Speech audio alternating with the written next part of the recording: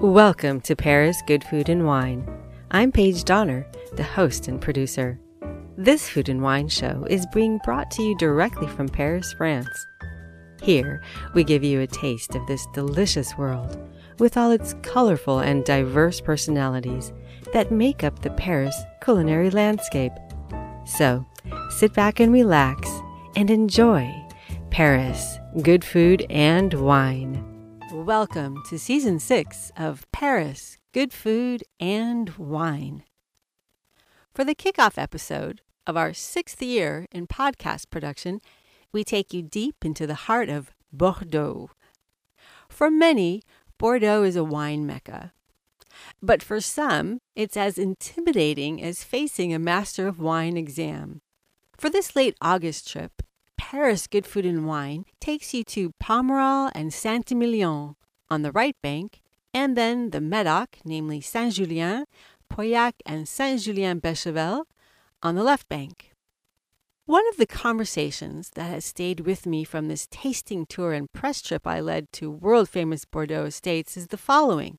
When it comes to music or food or films, people aren't shy or ashamed to express their tastes and preferences.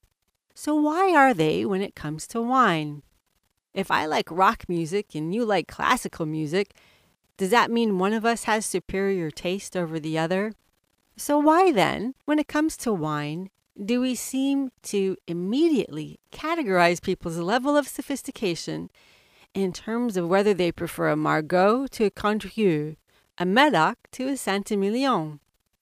When you reflect upon a person's taste in wine in this context, the whole superimposed pecking order of wine does start to feel a bit absurd.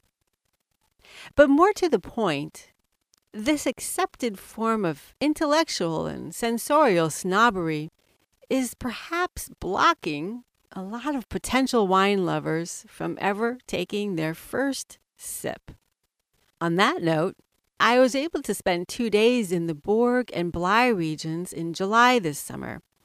These Bordeaux regions, known as much for their whites as their reds, are often overlooked on the world stage when it comes to Bordeaux wines.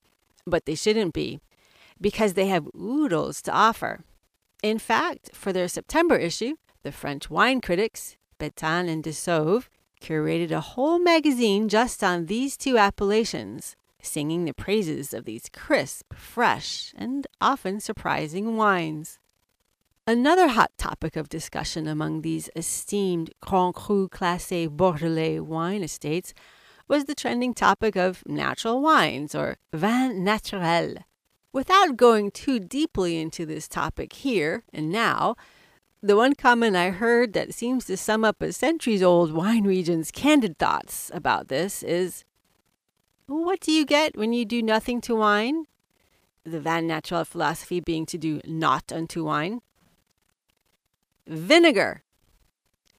You get vinegar when you do nothing to wine. However, far be it from me to be anything more than an intrigued eavesdropper on this ongoing conversation. If you'd like to hear what Alice Fehring has to say on the matter, catch her on KCRW's Good Food Show September 7th edition. You can also find our Paris Good Food and Wine show from last season, episode 41, that focuses on vin naturel.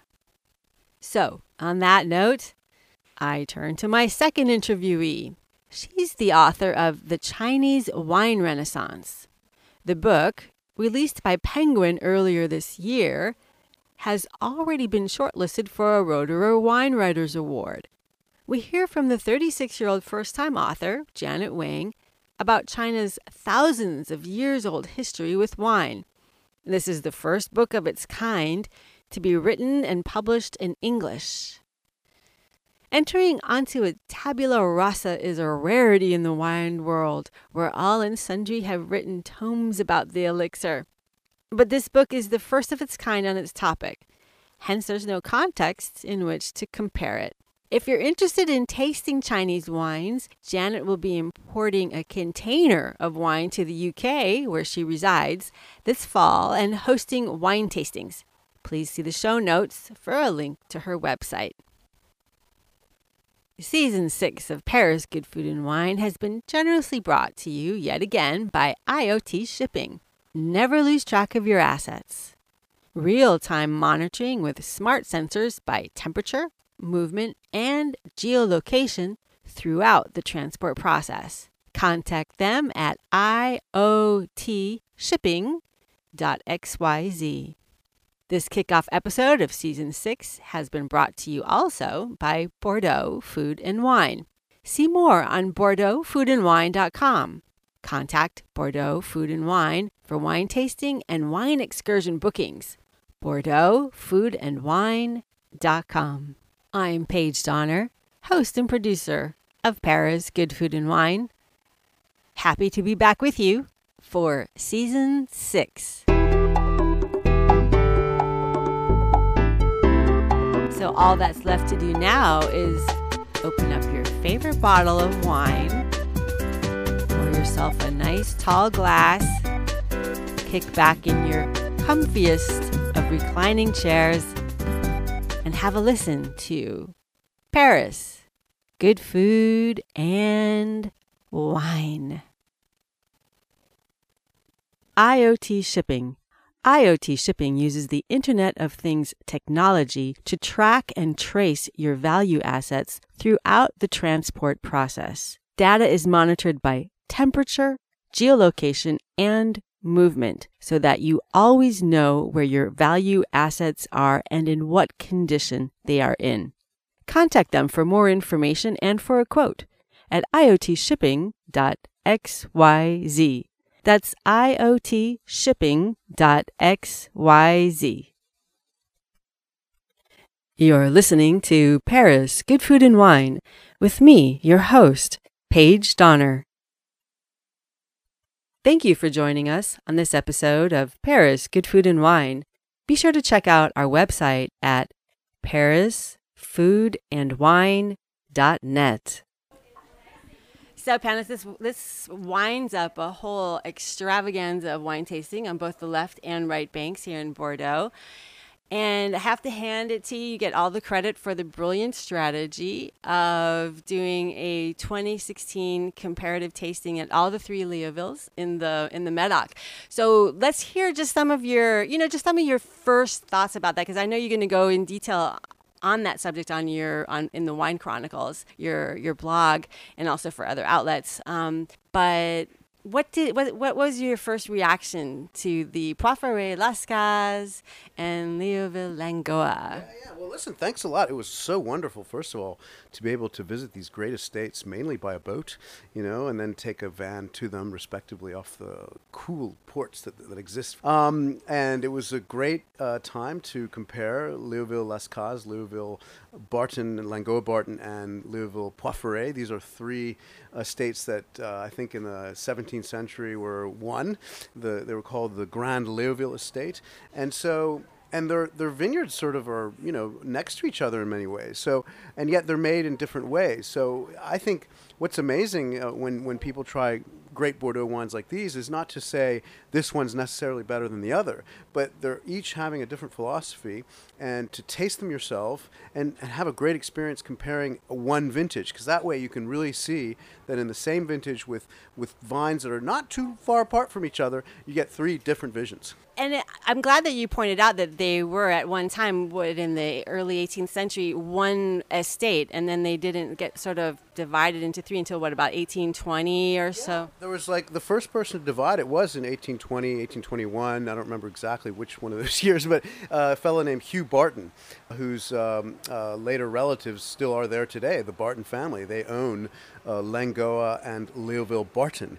And the actual chateau is Langoa, but the vineyards are Léoville Barton. And so why is that important to note is because the Léoville estate was ranked a second growth in a very famous classification that still exists today from 1855. And it's a tremendous marketing tool for Bordeaux, even though it's kind of, one might ask, if you're going to go visit Bordeaux in 2019, do you rely on an 1855 tour guide? And yet it endures. That's one of the most succinct ways I've ever heard explained the 1855 Grand Cru Classé classification. Awesome. Now I know you have a huge amount of history here in Bordeaux. You've been writing about Bordeaux and the wines of France for 20 plus years. So having your perspective is really, really enlightening. It's like it's pedagogic, yeah, really. What are some of the top notes that we can look for? I know each of these 2016s have their own unique expression. That's clear. But what are some sort of top notes that people can anticipate?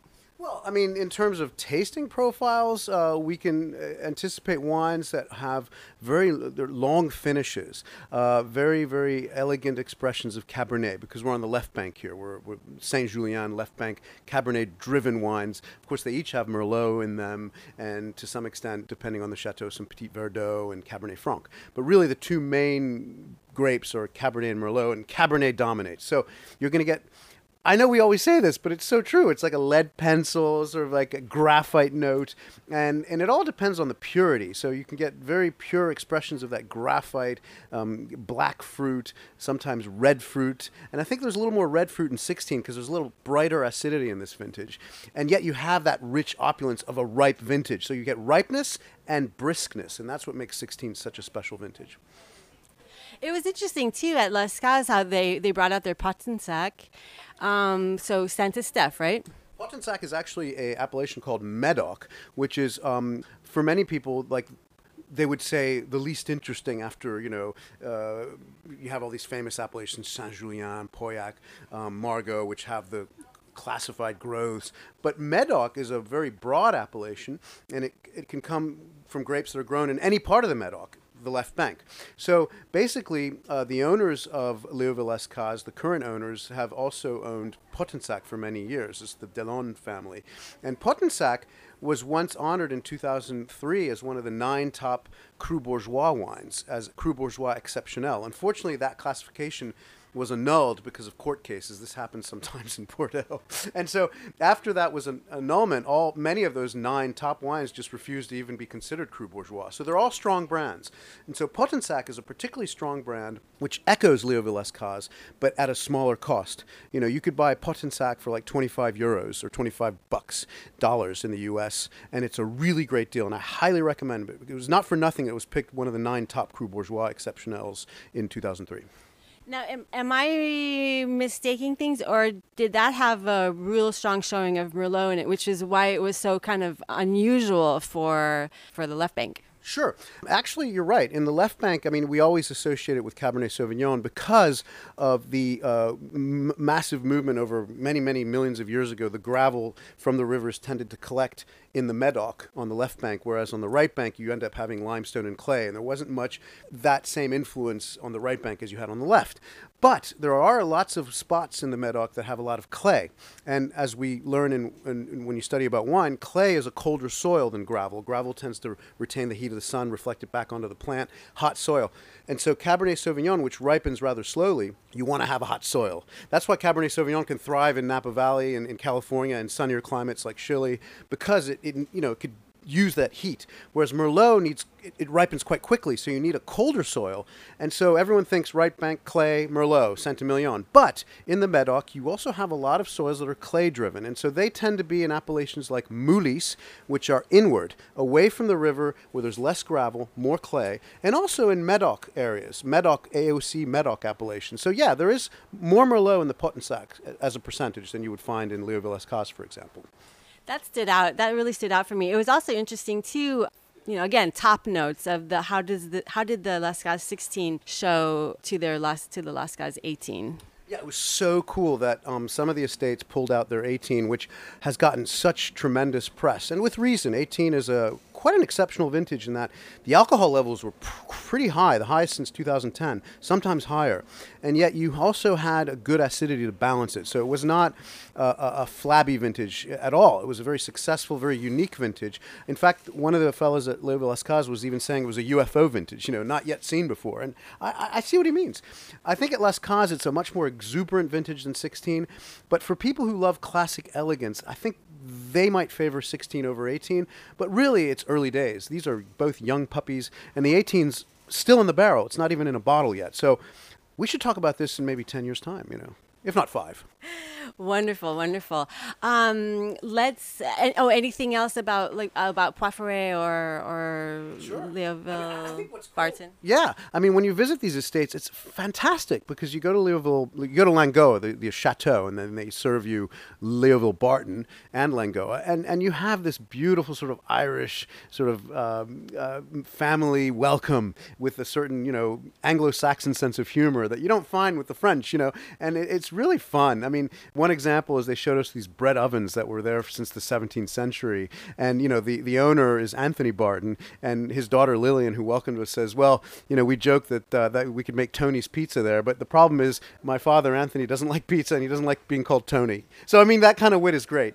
And they have a beautiful garden, and then you go to Leoville Poifferet, and it's much more. There's a really nice educational aspect to that visit. They have the soil profiles. They have a little garden with Merlot, Cabernet Sauvignon, Cabernet Franc, Petit Verdot, and they actually showed us the levels of ripeness at this stage in late August, and we see that Cabernet Sauvignon is really not ripe yet. Merlot is actually kind of sweet. It's getting there, and so that was really cool. And then at Leoville Escaz, we just enjoyed this fantastic view of the river, and he was stressing how you could estates that can see the river are advantageous because they have a microclimate. So then when you have a gel or a frost, it doesn't affect them as much as Bordeaux estates that are inward, and it gets colder more quickly and more easily. Yeah, that's fun. Okay, so now let's drive up the road about 5 minutes to Comtesse. Now so the tasting with Nicolas Glumineau, He's a master. Yeah, definitely, all agreed. Now, this is going to be sort of probably the most, maybe the silliest aspect, but we all commented on it. They're taking the Comtesse's face off the label. Yeah, that's too bad. I want to start a hashtag, say bring the Comtesse or bring back Comtesse or something like that. Well, we had a better one last night. But anyway, yeah. I mean, it's too bad because the Reserve de la Comtesse has a little beautiful sort of old school style painting of a Comtesse, and that's removed. And the reason why they're doing a new label starting in 2017 is that he wants to make it similar to the Pichon Comtesse de Lalande first wine. So they look similar, and they also have a gold capsule. But for many of us, I mean, other writers and other people who love the wine, we're going to miss that Comtesse. So personally, for me, their 2018 was just the absolute rock star. I mean, for me, I loved all of it, and that was quite it was a broad tasting. I mean, we didn't just taste 1 or 2 wines; we tasted 6 or 7. But the 2018 Comtesse really. Yeah, 2 takeaways from that tasting. One is that power of his second wine. We were just talking about the Comtesse taking her away from the label. Well, we're talking about the second wine of the chateau. And a lot of Bordeaux chateaux have second wines, meaning that they use younger vines that are not giving you grapes that are as ripe or as perfect for the first wine, so they put it in the second wine. And a sign of a great chateau is when the second wine can rival some first wines of other chateaux. And that's the case with Reserve de la Comtesse. So we had 3 of those. We had this 18, 17, 16, and then we had Pichon Comtesse de Lalande, the first wine. And 18, as I said earlier, was kind of a warm vintage, and you got higher alcohol levels. But interestingly enough, at Pichon Comtesse, the alcohol level between 16 and 18 wasn't much different. And you also had this extra opulence in the 18 that really probably edges out the 16. It's probably a better wine. Again, it's early days, but that was truly magnificent. And the 16 was also very good. And the 17 wasn't bad at all. I mean, people shouldn't forget about the 17. It's sort of unhappily sandwiched between 2 sort of star vintages.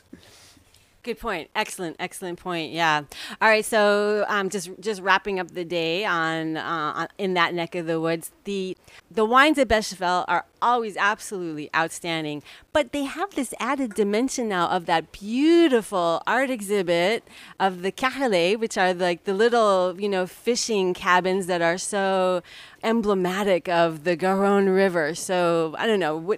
Talk to any part of or all of or a little bit of whatever you want to that. Yeah. Oh my gosh, that was so much fun, Paige. I mean, we were actually going along, visiting these estates on the Garonne and then the Dordogne, and as we're going down this river, the rivers, we see these fishing cabins, and that's so emblematic of Bordeaux. And so when you go to this famous estate, Bechevel, whose name originates from an old sort of French, or I don't know if it's Gaelic or French or whatever, but baisser la voile means lower your sail, because at that time sailboats would go by the chateau, and there was an admiral and they would lower the sail in honor of the admiral. And so this was amazing because they had this exhibit of these fishing cabins. And so it all comes together because Bordeaux in French is a Bordeaux. It's on the border of water, so Bordeaux. And so it all comes together. These rivers brought these famous gravel stones to the Medoc. I mean, the water is so essential to Bordeaux, and this exhibit is really worth seeing because it's so cool. It's on top of the barrel aging cellar, and you have a wonderful vision of both art and wine. Absolutely, yeah, I couldn't agree more. And they're 15s and they're 16s. I mean, I just loved, back to back like that. That's really. Yeah. I mean, he was also showed us a 10, which is great because what happened in 17 is they revamped their cellar space and they were having more precise vineyard pickings and also parcel by parcel vinification. So you notice the difference between their 18 and the 10. I often compare 10 and 18 because both of these vintages are pretty high in alcohol, very opulent styles. 10 had a little more acidity, and I tend to prefer 10 over 18 on a general level. But at Bechevel, you didn't have that more greater precision back in 2010. So their 18, to me, really outclasses their 10 in that sense. It's more precise. It's also opulent. And they're making really the best wine they've had in ever. I mean, at least in modern memory. Wow, that's a big statement. That's great. That's people are going to be happy to hear that, I'm sure. All right, so now let's go over to the right bank. Yeah, right bank. Where so the two were. Let's start with Nainan. So there were some things that really stood out for me there. I guess that like trying to do that blind tasting and putting the wines into their respective years, which wasn't. There was a few that were easy, but there were a couple that were actually almost there were two that were almost identical. So those I think were a little bit difficult. But what stood out for you at that tasting and that visit? Because that was like a whole, almost like a parcours.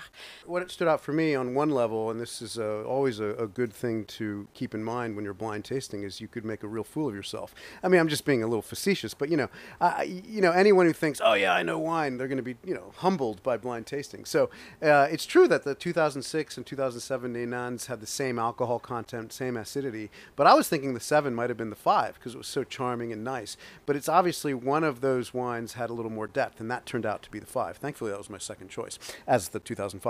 But yeah, it was just wonderful, and you see a progression of quality. I mean, the 98, which we all pretty much guessed was the oldest wine, was not very good. And I don't know if it was a problematic bottle, but really they've fine-tuned their winemaking at Nainan because it wasn't always brilliant. And I think in the recent years since the Delon family bought it, these are the same owners of Léoville-Escaz and Potensac. They've really improved the game of this estate, and it's gotten much better in the past, I would say, 10 years or so.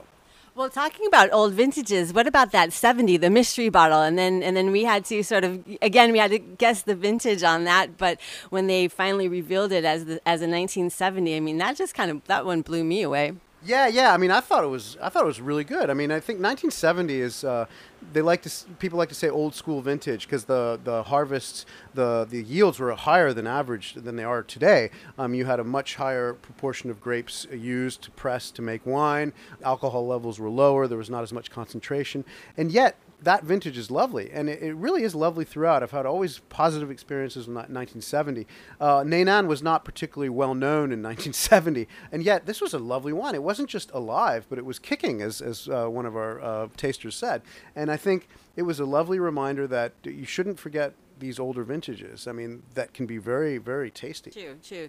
And then we could have actually walked over to Cheval Blanc, but we piled into our trusty little van and did the 2-minute jaunt over to, or maybe 5-minute jaunt over to Cheval Blanc, so Pierre Olivier just really jam-packed so much information. Yeah. But what are some of the things that really, some of the gems that stuck in your mind? Well, I just thought it was so cool that he took so much time. I mean, 2.5 hours. I was watching, the time go by, and it was going by very quickly because he was explaining so much about the vineyard and how important it is to work in the vineyard. And he was stressing much less the vinification, even though in 2011 we saw that at that year, they installed a new vat room with these different size vats, and it was all very modern and exceptional. But he was stressing how they know each and every plot of their vines, and they're really careful about ripeness. And he doesn't want to, he kept saying, I like to pick al dente. And I know that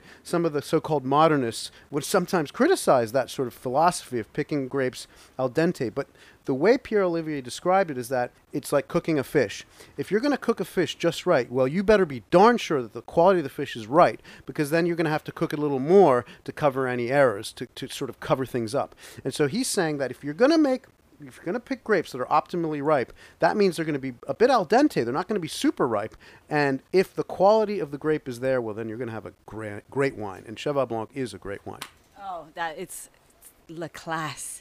But the Petit Cheval, Cheval Blanc. You know, the other thing that I found absolutely fascinating too was how they managed they don't have an on-site cooperage, obviously, but how he was explaining, well, we let our coopers, we give them absolute free hand, but this is how we, so yeah, let's go back into that. That is amazing because they use 100% new oak. And I loved what he said, because sometimes the whole oak issue is quite misunderstood. I've misunderstood it in the past as well. And, sometimes you just say, well, it's a question of how much oak you have, what percentage you use. And he told us the story of at some point, there were vintages at Cheval Blanc where the management felt that they were a little too oaky. And so you had Pierre Lurton, who's the general manager, telling Pierre Olivier that maybe we should reduce the percentage of new oak. And he says, no, we don't want to reduce the problem. We want to just get the right oak. And that was a brilliant answer. And so what they do is every year they taste each oak barrel with the cooper that made it, to see how it is, and then based on that actual tasting experience, because they replace the oak every year because it's 100% new oak, they get a new batch of oak, or they get a new barrel, or they keep the same barrel if they're happy with it. So they're very careful about that, and they leave the expertise to the coopers, because as he said, we're not coopers, they're the coopers. We know how to taste, they know how to make oak barrels. Yeah, it was, and I remember the comment. It's like, well, if we have 80 barrels and that we ordered from them last year, and we do the tasting and we're happy with 65 of them, then we say, well, we'll order 65 of new barrels from you again this year, exactly to those specifications of what you did. And then apparently, I guess their coopers just take these minute notes and really, really detail how they're like aging, no, not aging, but forming the wood and how they're sealing it. And I mean, it was so, and each barrel was numbered. Yeah, each barrel was numbered. So it's the attention to detail. So that explains quality. If you give that attention to detail, wine does not make itself. And he was not the only one to take a dig at natural wines. And I'm all for people who have visions and you want to make wine that's sulfur free and all that. But he was saying that the name natural wine is a little bit misleading because wine doesn't make itself. And Cheval Blanc is a very good example. As were the other chateaus, you need to pay attention to detail. You need to take care of the vine properly. You need to be careful in the winemaking. It doesn't happen naturally. Vinegar happens naturally. So yeah. Yeah, actually, I think that was Lillian who said, "Yeah, you want natural wine? Well, vinegar." Yeah. Again, that Irish wit. Right. Yeah. Well, and I'm gonna wrap it up here, and I'm gonna say, look, if you want to hear Panos's very expert, very insightful, and very depthful, knowledgeable tasting notes from all of these, including Cheval Blanc, then you have to go to winechronicles.com. And then where else? I mean, I know you write for Decanter, you write for so many. Well, I'm doing a feature for Club Oenologique. It's a new magazine that has only had, I think, 4 editions so far. It's a luxury magazine, sort of a coffee table magazine with great design, pictures that you'll find at business class lounges at airports and at high-end hotels all around the world. And I'm doing a feature, Bordeaux by boat, because this was, we did all this thanks to the crew of the Tango, and we were able to tango our way up the river and then dock in a strategic location so that these chateaus were not that far. And so we were able to just drive over there pretty quickly. And the added benefit was that, there's no designated driver. After you have all these, challenging tasting experiences, it is kind of tiring. You can just relax on the boat. Okay, great. So winechronicles.com, Panos. Klebonolagi, Panos Caviatos. Yeah, that's me, Panos Cacaviados. And be sure in Wine Chronicles to look at my notes on 2018 from Barrel. I did a whole feature on 2018, and I don't know, I think it's pretty good. I encourage readers to take a look at it.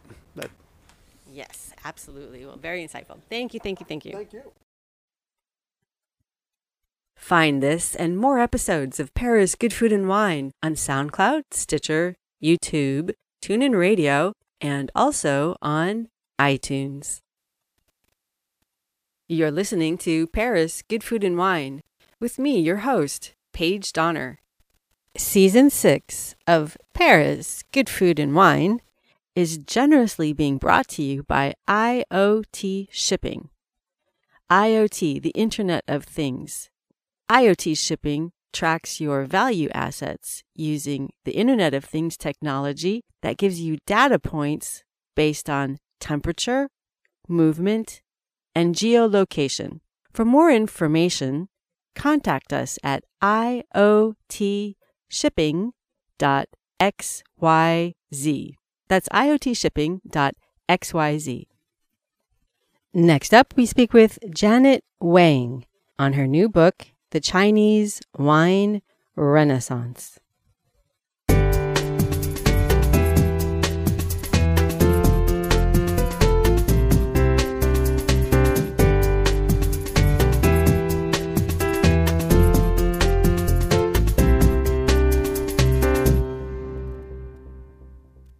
I'm Paige Donner. You're listening to Paris Good Food and Wine. The show is produced and broadcast from Paris, France. It's Paris's first ever homegrown English language radio show about food and wine. This episode of Paris Good Food and Wine has been brought to you by Paris Food and Wine. You can find us at parisfoodandwine.net. Find this and more episodes of Paris Good Food and Wine on SoundCloud, Stitcher, YouTube, TuneIn Radio, and also on iTunes.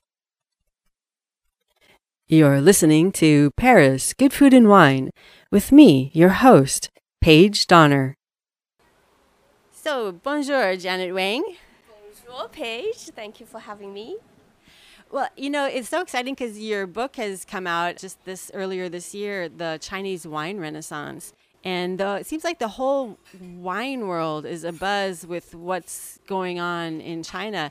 And I have to say, you know, I can only really ask you broad questions because I don't know anything about it, even after speaking with you, at length on the subject now over the last couple of hours.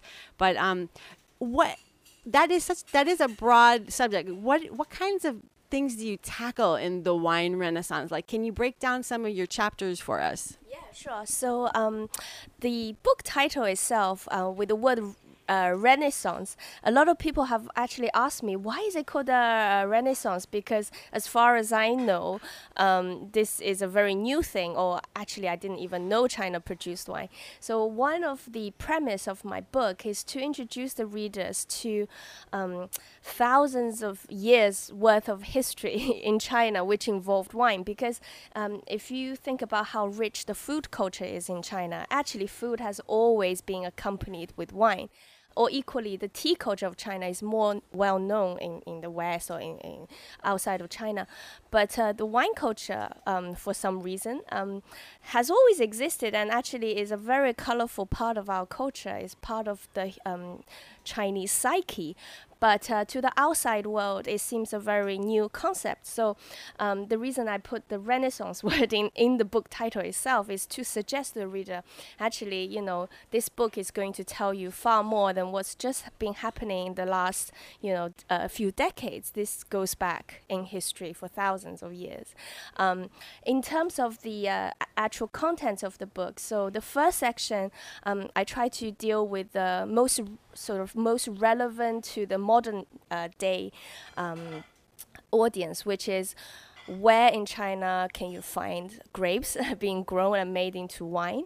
What are the climatic and soil conditions for making wine, and why is it that the modern Chinese wine industry is thriving? So the first section is very much about the here and now, and also the fact that, maybe that e-commerce is huge in China, and that has a huge, slightly different impact on the wine industry and how wine is marketed and sold in China, how the consumer interact with wine. Yeah. Can I stop you? That's a really interesting point, because I know in the United States, for example, there are really strict laws. Like you can't, a winery, you can buy winery direct, between from state to state, but you can't actually. There's a lot of times you can't ship from Texas to Virginia. But you can buy, but an individual can buy online. I'm talking about can buy online winery direct. Are there those? And in Canada, it's even worse. Are there those kinds of barriers in China, or is the e-commerce just sort of like a free for all? Oh, yeah. E-commerce in China is pretty much borderless within China. So that's also why e-commerce thrives in China, because the delivery service, the logistics companies, they are very, very developed, and you can get your goods very fast. Despite the huge size of China, you can get things sometimes within a day or two from one end of China to the other. So it is quite incredible, and that has really boosted the online digital economy. And in return, wine has really found a small space, because wine drinking in China is still quite early days. There are very few of the population actually drink wine at the moment, but that's growing all the time. But yeah, so that's a very interesting dynamic which I talk about in the book. And then the second section of the book is really about the cultural conversation that we could have around wine. So because I grew up in Europe, although I was born in China and lived in China for a while, but what really fascinated me was how we have slightly different ways of talking about wine topics, such as terroir, such as the balance of the wine, how we talk about tannins and length, all that sort of thing. So different cultures have slightly different appreciation and interpretation of those things. And I found it very fascinating to present these sort of topics with a twist, with a Chinese twist. That was an interesting word you just taught me, and I know I'm not going to say it correctly with the correct intonation, so you can correct me. But what Chinese for terroir is feng tu. Feng tu, yeah. So we have a word in Chinese called feng tu, which literally means the wind and the soil. So in a way, it's one way that we describe a location, the characteristics, the nuances of the land, and what it imparts on the produce, or how people live, and how people interact with the natural world, etc. So that is one concept that I found very easily spoke to me when people describe terroir to me at first. So, by knowing these nuances between cultures, sometimes they actually bring the distances closer, because suddenly I feel, actually I have a lot in common with the wine producers of France, so it's brilliant. So that's an aspect I really enjoy writing about as well. Well, that was something else I was curious about, because you seem to have a lot of citations or quotes within your book from pretty illustrious producers, especially in the Bordeaux region. Why did you go and get quotes from them rather than going, say, to people in China, or did you do both? So I did both, but mostly, as you very correctly pointed out, I actually had more quotes from the Bordeaux producers, because for two reasons.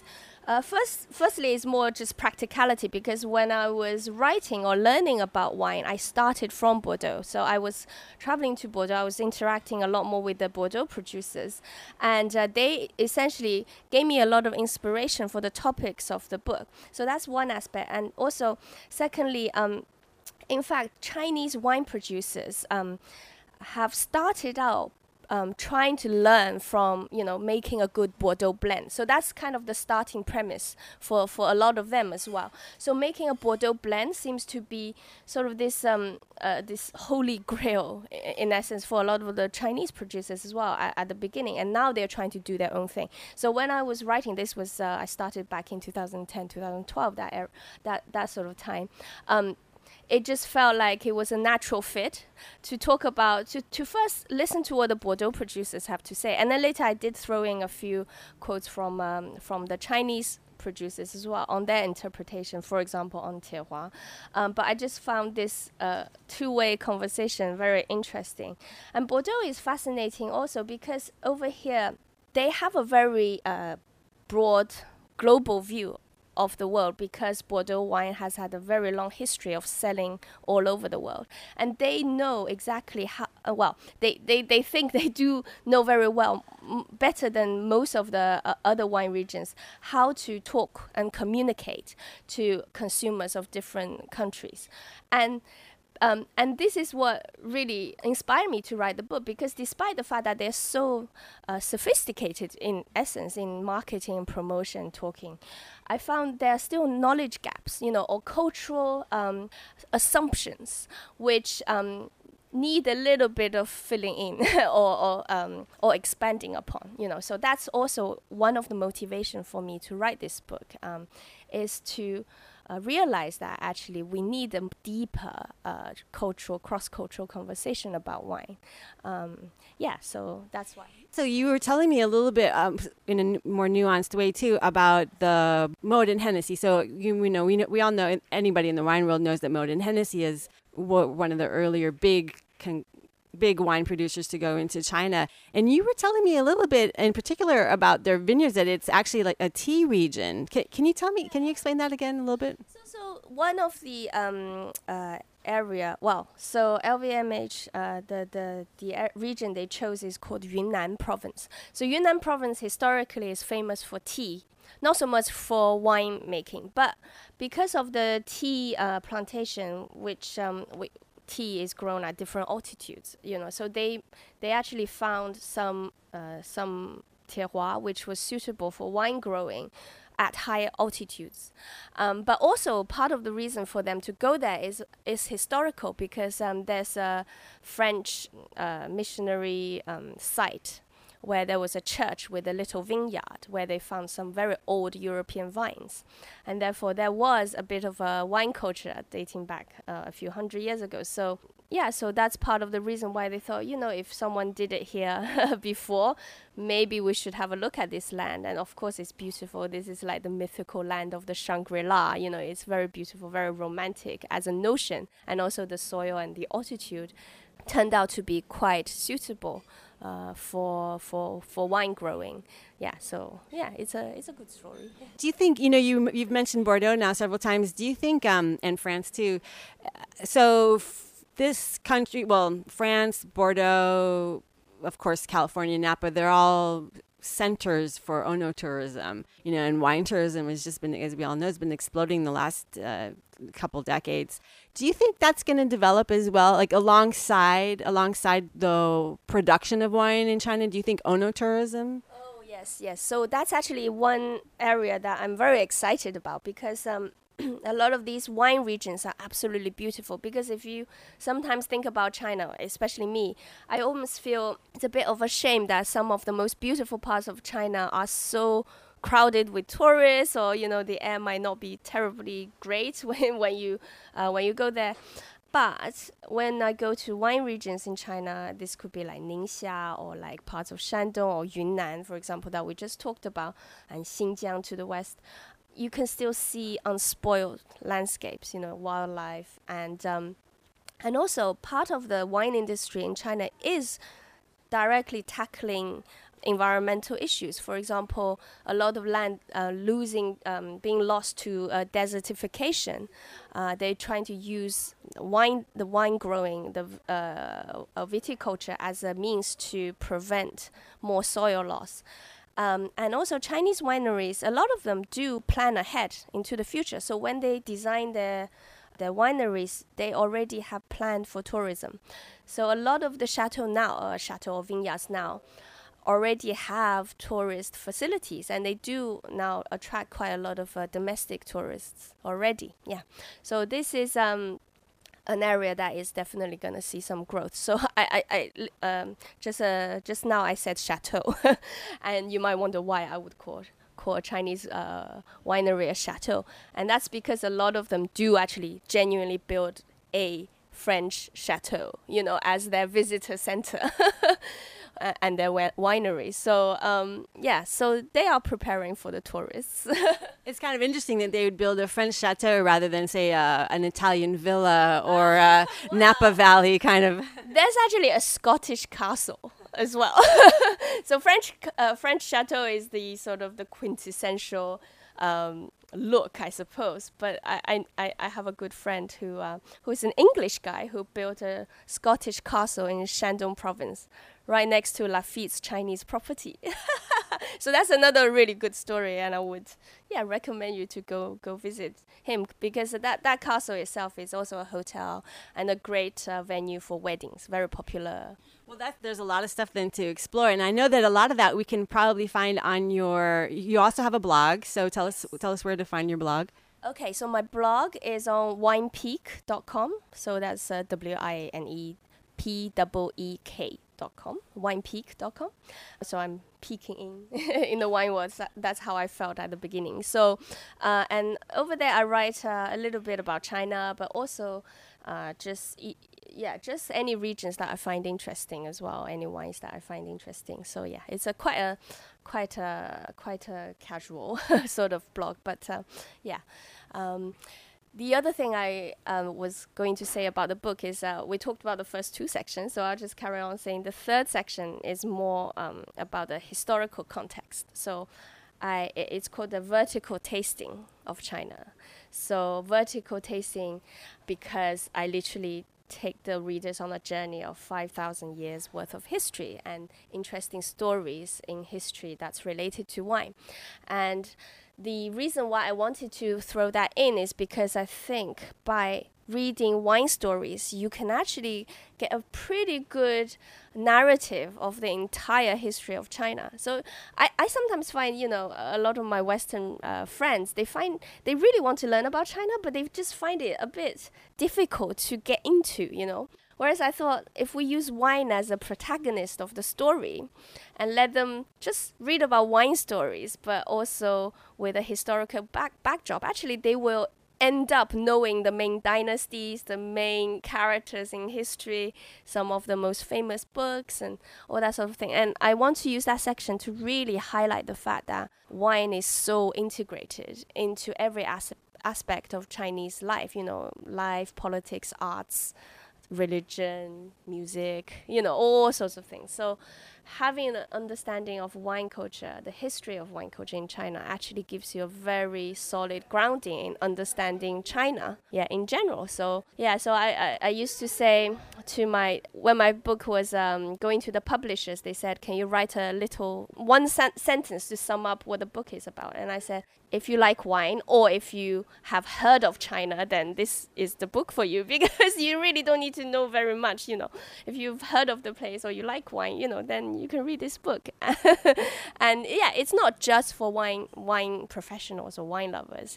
Even if you have a mild interest in Chinese history, I think this might be an easier read than, say, a textbook on Chinese history. Well, I love that phrase that you just came up with, a wine as a protagonist. That's great. And now you're kind of like a wine and China advocate all wrapped into one. Yes. I think that's it, really. I mean, because how I got into wine was really to from a desire to bring this cultural dialogue, together between Chinese people and Western friends that I have over here. And I found the easiest way sometimes to explain a concept is through a wine analogy. And that's how I found wine is so fascinating, because it's literally something that can bring all sorts of cultures closer. Yeah. So. Well, hey, thanks so much, Janet, for taking the time to talk to Paris Good Food and Wine. Thank you so much, Paige. Yeah, my pleasure. This episode of Paris Good Food and Wine has been brought to you by Paris Food and Wine. You can find us at parisfoodandwine.net. Find this and more episodes of Paris Good Food and Wine on SoundCloud, Stitcher, YouTube, TuneIn Radio, and also on iTunes. IoT Shipping. IoT Shipping uses the Internet of Things technology to track and trace your value assets throughout the transport process. Data is monitored by temperature, geolocation, and movement so that you always know where your value assets are and in what condition they are in. Contact them for more information and for a quote at iotshipping.xyz. That's iotshipping.xyz. Thank you for joining us on this episode of Paris Good Food and Wine. A big thank you to all who helped make this show possible. And especially a grand merci beaucoup from me, your host and producer, Paige Donner. You can find this and past episodes of Paris Good Food and Wine on Spotify, SoundCloud, iTunes, iHeartRadio, Stitcher, and TuneIn Radio, and wherever you get your podcasts. Remember to follow us on Instagram at PageFoodWine and on Twitter at ParisFoodWine. Leave us a review, comments, suggestions, and story pitches at parisfoodandwines.com.